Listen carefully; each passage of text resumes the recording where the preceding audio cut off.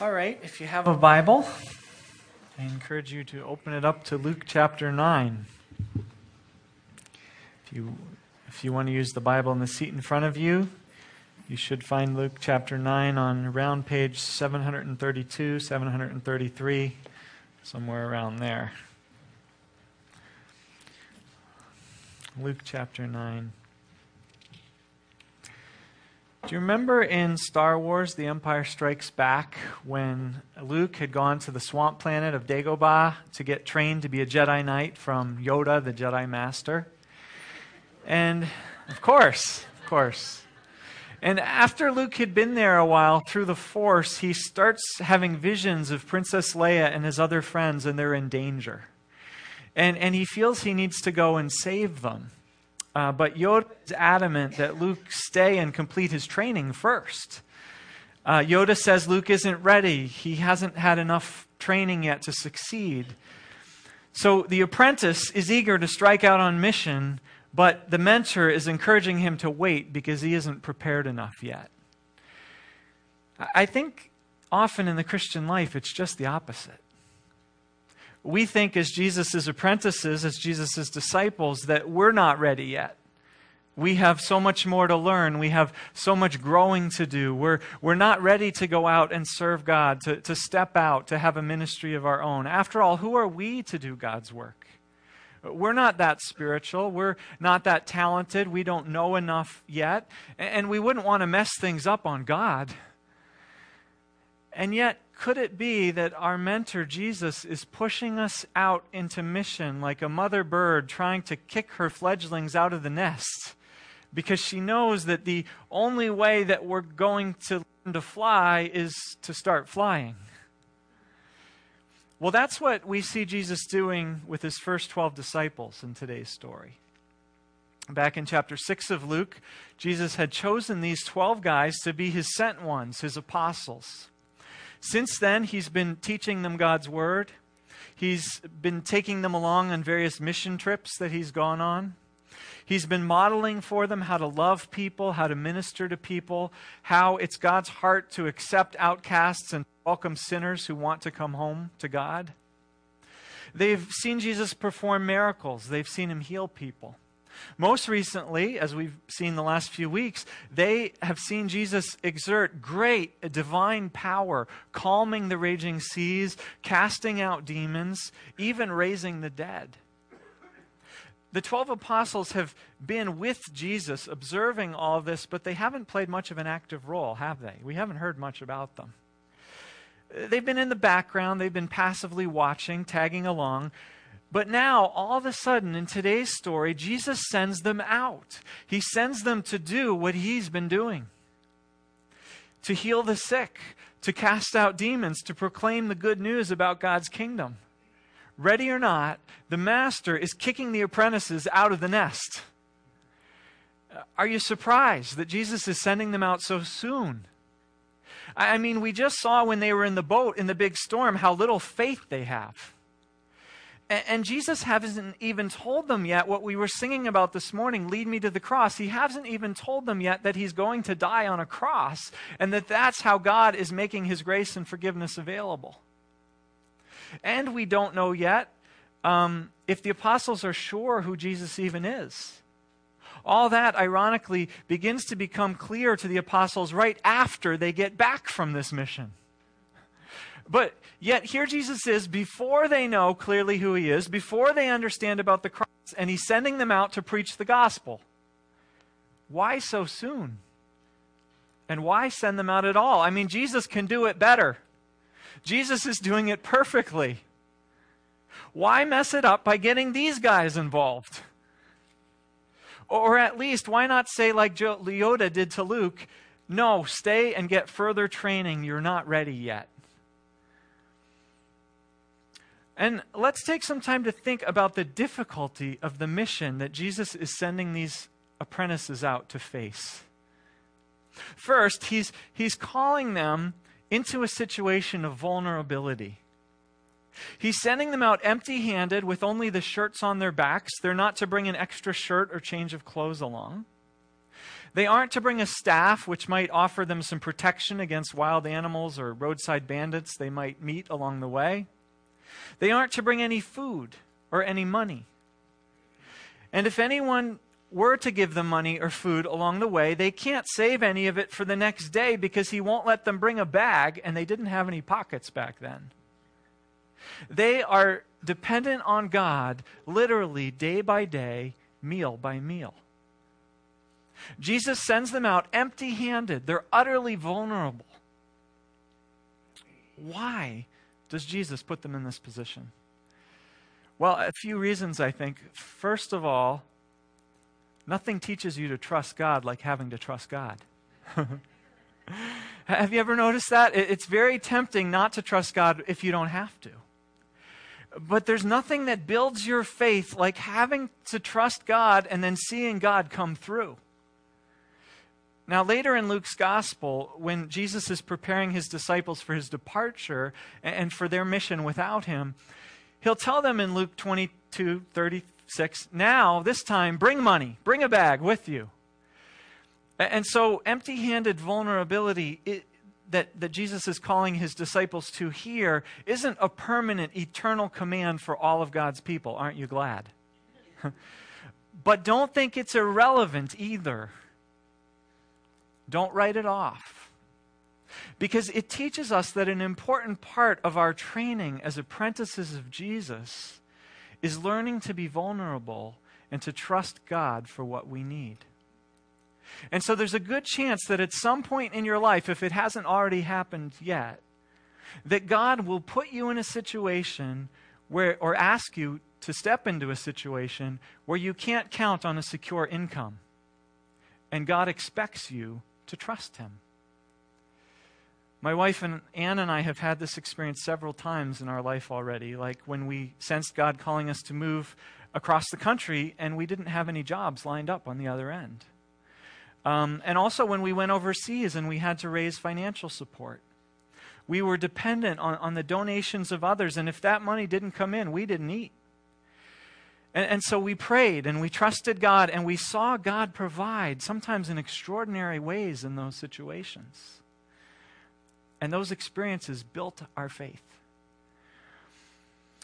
And this must have been true for the apostles too. Later in the story at the Last Supper, Jesus asks them to reflect back on this time when he sent them out empty-handed in vulnerability. And he asks, did you lack anything? And they say, no, nothing. They had seen God provide, and it no doubt built their faith. Because you see, it takes more than sermons. It takes more than reading your Bible to grow in faith. It takes living it out. Finding yourself in situations where you have to trust God and then seeing how God comes through. The second reason that Jesus calls his disciples to go out in vulnerability is that they are representing Jesus and Jesus is representing God. And how does God come to us in Jesus? Well, he comes to us with empty hands. He comes to us in weakness and in vulnerability. And so his representatives are to come this way too. Now there's a paradox in Jesus, and that is that on the one hand, he's a great provider. He feeds the crowd of 5,000. We'll look at that next week. He provides wine at a wedding. And yet on the other hand, he has nowhere to lay his head. And he has no funds of his own. And so as we saw back in Luke 8, he depends on several women followers for financial support. You know, often we as Christians fall into the trap of thinking that we have a responsibility to be the providers and the saviors of others. After all, Jesus has commanded us to give to the poor, to feed the hungry, to care for the needy and for the hurting. And yet, we also have to recognize that Jesus sent his representatives out penniless at times. And I think that's important because a couple hundred years of overseas missions from the West should have made it abundantly obvious to us Western Christians that when we always come in Jesus' name with wealth, as the great saviors who come with all the answers and whom others can depend on, it creates really unhealthy dependencies. After all, if we're the haves footing the bill and providing our expertise to the have-nots, then we're going to wind up calling all the shots and treating the have-nots paternalistically too often. And we're going to wind up feeling, or they're going to wind up feeling, inferior to us and helpless and worthless, like they have little to offer God. And so we have to do it all. And then we wonder why they don't ever grow up and learn to govern and lead themselves and support themselves. But Jesus didn't come to us as the powerful one, did he? No, he came as a servant. And he let people serve him. And in the process, he gave them dignity. And he raised them up and empowered them to grow up and to reach out to others. And in today's text, we see he's empowering his disciples. He's sending them out. But they're to go in the same spirit that he came in. Sure, they have good news to share, and they can offer God's blessings and healing and liberation to those in need. But yet they're also in a position where they're in need, where they're vulnerable. And people are going to have a chance to welcome them and serve them as well. That's God's way, not only coming to us with provision and blessing, but also humbling himself to come to us in weakness and vulnerability. And that's the way we can, or rather that's the way that we're to represent him as well. I saw this up close when my dad was dying of cancer. He was a man who served others. One time he literally gave the coat off his back to someone who didn't have a coat. And he touched many people through his hard work, his sacrificial serving and ministering to them. But when he was flat on his back, he couldn't do any of that. He had nothing to offer anymore. And it was really humbling for him. He really struggled with it. But it was also a blessing to the many people who wanted a chance and wanted the dignity to serve him. And it was amazing to watch as people that he'd ministered to over the years now came in droves to his bedside, some of them from hundreds of miles away, to offer him encouragement, to pray for him, to express their love and gratitude, and then to witness how he died with courage and with faith. And I sometimes wonder if he did as much to point people to God in his weakness as he had ever done in his strength. God often comes to us in weakness. And so Jesus sends his followers out to represent him in weakness, in vulnerability. A hard lesson for us Westerners, I know. A third reason that Jesus sends his followers out this way is that it forces people in the towns that they'll visit to really decide if they're going to side with Jesus' message or not. You see, since the disciples are coming without resources, in that culture, which prizes hospitality, someone is going to have to offer them hospitality and take them in. And if that person did, they would be viewed in their town as supporting and harboring these preachers. And so if you were open to the message of these disciples and you were resonating with what they had to say, you couldn't sit on the fence because these guys needed a place to stay. And either you were going to take them in and cast in your lot with them fully, or you were going to reject them and leave them out in the street. So there are three reasons that first, Jesus sent his disciples, his apostles out vulnerably, without a penny in their pockets. But it's still surprising that he sends them out so soon. Because second, he also sends them out with the possibility of facing rejection. There's a very good chance, Jesus says, that some towns may not welcome you. In that case, Jesus says, don't press the issue, but rather move on and just shake the dust off your feet. And shaking the dust off your feet in that culture was something Jews did when they returned home from a trip to Gentile lands. Because for a good Jew, you didn't even want to track the defiling Gentile dust into your holy land. You viewed your own land as holy, and so you would shake off that unclean dust when you reached the edge of your homeland. And so Jesus is saying to his apostles, who at this point he's sending out to various Jewish towns, he said, if a town rejects you, testify against them by treating them like an unclean Gentile town. Shake the dust off your feet. Because as Jesus says elsewhere, anyone who rejects you rejects me. And anyone who rejects me rejects God who sent me. If they reject you, they're rejecting God. They're opting out of what God is doing. They're withdrawing their membership, in effect, from God's people. And so treat them like a Gentile town. Shake the dust off your feet. Heavy stuff. Amazing that Jesus sends out these undertrained, somewhat clueless, vulnerable apostles to represent God to such an extent that to reject them is to turn your back on God. Jesus is placing a lot of trust in his disciples, don't you think? In fact, in a way, he has more faith in them than they have in him. It's amazing that this is how God chooses to approach people. Not with mighty thunderclouds or heavenly regalia, but through ordinary people like the apostles and like you and like me.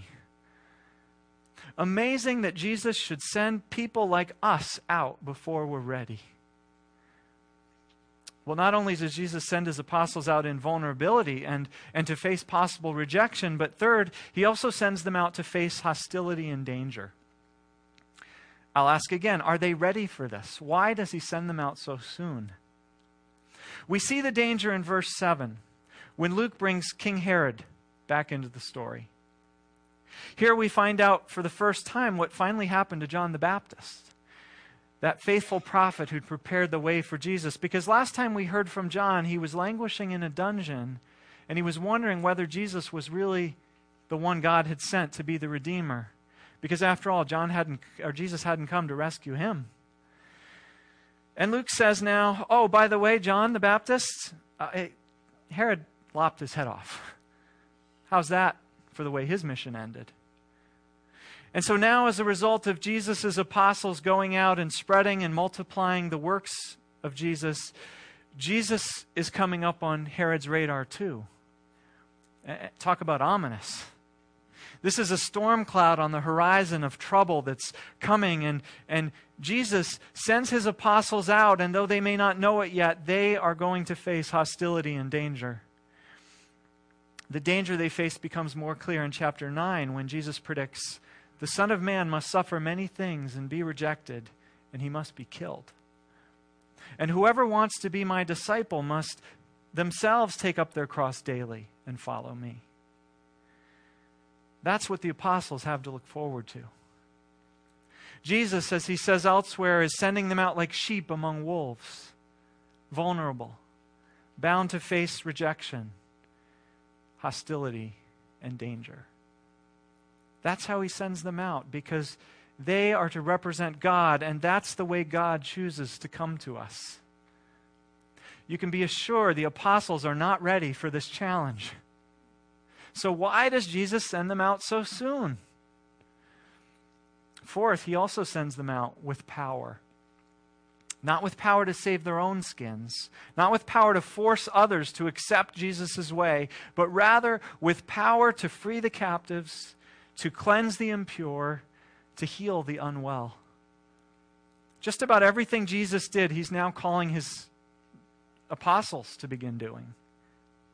And by the time we get to the book of Acts, the apostles are doing it all. They're even raising the dead. And not just the apostles, but other believers are doing these things too. And so if you read the whole story in Luke and then into Acts, which is the second book that Luke wrote, you see that the sending that we're reading about today is just a first wave of 3 sendings. First, Jesus sends the 12 apostles. Then, as we'll see in the very next chapter, he sends 72 others. And then, after Jesus' resurrection and into the book of Acts, we see the whole church going, sent by Jesus and the Holy Spirit. And so our passage this morning isn't something we can write off and say, oh, it only pertained to the first 12 apostles, or oh, it's only for the spiritual elite. No, why are there 12 apostles and not 7 or 10? Well, there are 12 because they represent the new people of God. Remember, in the Old Testament, there were 12 tribes. And so as Jesus begins to form the renewed people of God around himself, not around their king Herod, but around himself, it makes sense that he begins with 12. And a chapter later, this is expanding, and we see 72 others going out to do the same stuff. And then after his resurrection, Jesus sends his whole church on his mission. And so what begins here with 12 turns out in the New Testament to be normal Christianity. To be a Christian, to be a follower of Jesus, is to be sent. It's to be sent by God, to represent God, to carry forth God's mission. No, we aren't always going to go town to town with no money and no bag and no change of clothes. But going in vulnerability is a part of the calling and part of the training.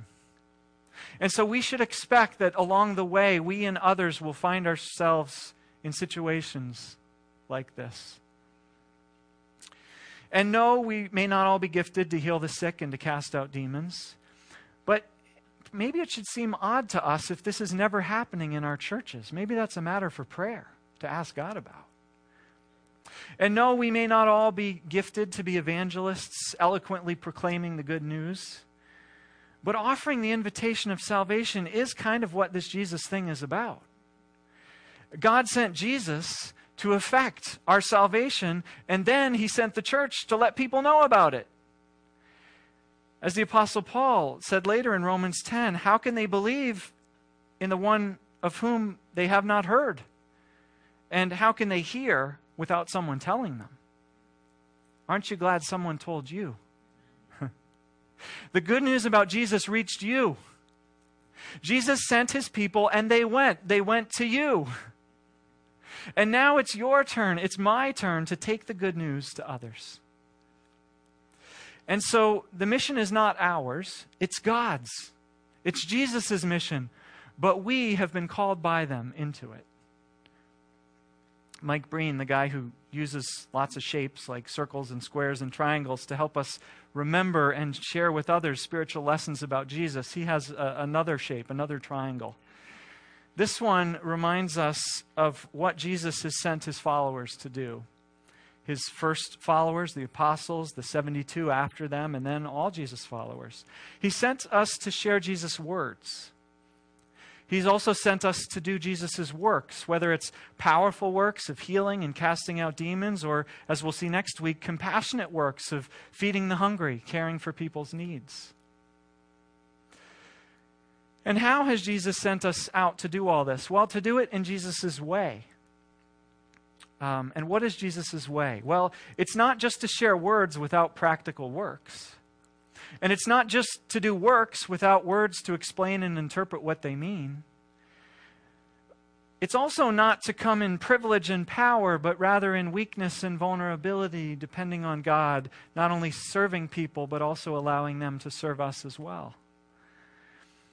And because Jesus' apostles went out and did Jesus' words and Jesus' works in Jesus' way, perhaps that's why when Herod hears about all this, he doesn't ask who these apostles are, but he's concerned to know who this Jesus is. It must have been clear from the way the apostles were carrying out their mission that this was a Jesus thing. Because it's about him, not us, right? People should be able to look at us and the way we do things, the way we conduct ourselves, and they should be able to recognize the Jesus that they read about in the Gospels. What a serious, daunting responsibility. So why did Jesus, the Master, send his apprentices out before they were ready? I guess he knew they were ready. Ready enough. More ready than they thought they were. And chances are we're ready too. I had a friend in college who was interested in learning more about Jesus. And as we talked to her about Jesus, she got so excited about Jesus that she started sharing Jesus with her friends before she'd even accepted Jesus herself. Was she ready? I recently read some stories about the amazing growth of the church in China. And you know there are teenage girls right now in China starting dozens of house churches in China. Are they ready? Well, maybe it's not so much about how ready we are. Maybe it's about how ready Jesus is to use us, and about how much he will be with us, and how powerful his words and his Spirit are. I'll close with this. This past week I've been reading a book called You Are God's Plan A and There Is No Plan B. It's by a guy named Dwight Robertson, and I know I just recommended God's Space to Craig, and you probably all want to read that. But this is another amazing book, which I don't recommend a lot of books, but I think it really captures, I know, my heart for where we go as a church. It's got lots of inspiring stories. Anyway, it's full of stories about how ordinary people, ready or not, recognized that God wanted to use them right where they were in their everyday lives. On the trains they commuted on, in their schools, in their workplaces, in their homes, and in their neighborhoods. One story Robertson tells is about a time he got a leak in his roof, and he went through the yellow pages, and he how do you pick a roofer? So he just, he picked someone out of the yellow pages and held his nose and called the person. He's got his fingers crossed. And he talked to this roofer on the phone named James, who was very polite and professional. And so he's feeling better about this. And the guy shows up right on time, but he's got this rugged-looking appearance, complete with ponytail. And it's not what the author had pictured from the phone conversation. Well, James the roofer gets up on the roof, and he checks around, and he comes down, and he gives a very reasonable quote. And he says he can do it right away. It's only going to take a couple of hours. So Robertson hires him right there to do it. Well, about an hour later, there's a knock on the door, and Robertson cringes. He thinks, uh-oh, it's way too short for him to be done. He's probably going to say that the damage was much worse than expected, and it's going to cost a whole much more money than what he quoted me. But instead, he opens the door, and James says, all done. And he hands Robertson the bill, and it's a lot less than what he quoted. And the roofer explains that since it went more quickly than he'd anticipated, he's only charging him for the time it actually took to complete the job. And while Robertson is happily writing the check, James the roofer takes another call on his cell phone from another potential customer. And he talks with the same professionalism and courtesy that Robertson has experienced. And so when he's done, Robertson compliments him. He says, don't ever hire an answering service. You really do a great job interacting with your customers on the phone. You have a way of gaining people's confidence. And then something unexpected happened, Robertson writes. James humbly looked at the ground for a moment, and then he looked me straight in the eye, and he said, thank you for your kind words, but to be honest, I haven't always been good with people. What do you mean? Well, I made some pretty bad choices when I was younger. About 13 years ago, though, God caught my attention, and I began a personal relationship with him. My life really changed after that, and I'm a really different person than I was back then. And as he shared some of the changes that had transpired in his life, he occasionally looked down and shook his head, still amazed at the work God had done in his life. And he said, my desire is to serve God every day by serving my customers with kindness and respect. I treat every roofing job as a daily assignment from God. And Robertson says he spoke so openly about God that I glanced around to see if something had given him a clue that I was also a Christian, maybe an open Bible lying within view. But there was nothing to tip him off. And so I said, James, brother, hey, I'm a Christian too. And James' face lit up, and you'll have to read the rest of the story for yourself. But that was James's mission. Ready or not, James had figured out that God had sent him to be his representative, to to share Jesus' words, to do Jesus' works, to do it in Jesus' way, right there where he was every day. So ready or not, are you ready? Because Jesus is sending us out, ordinary people, as well.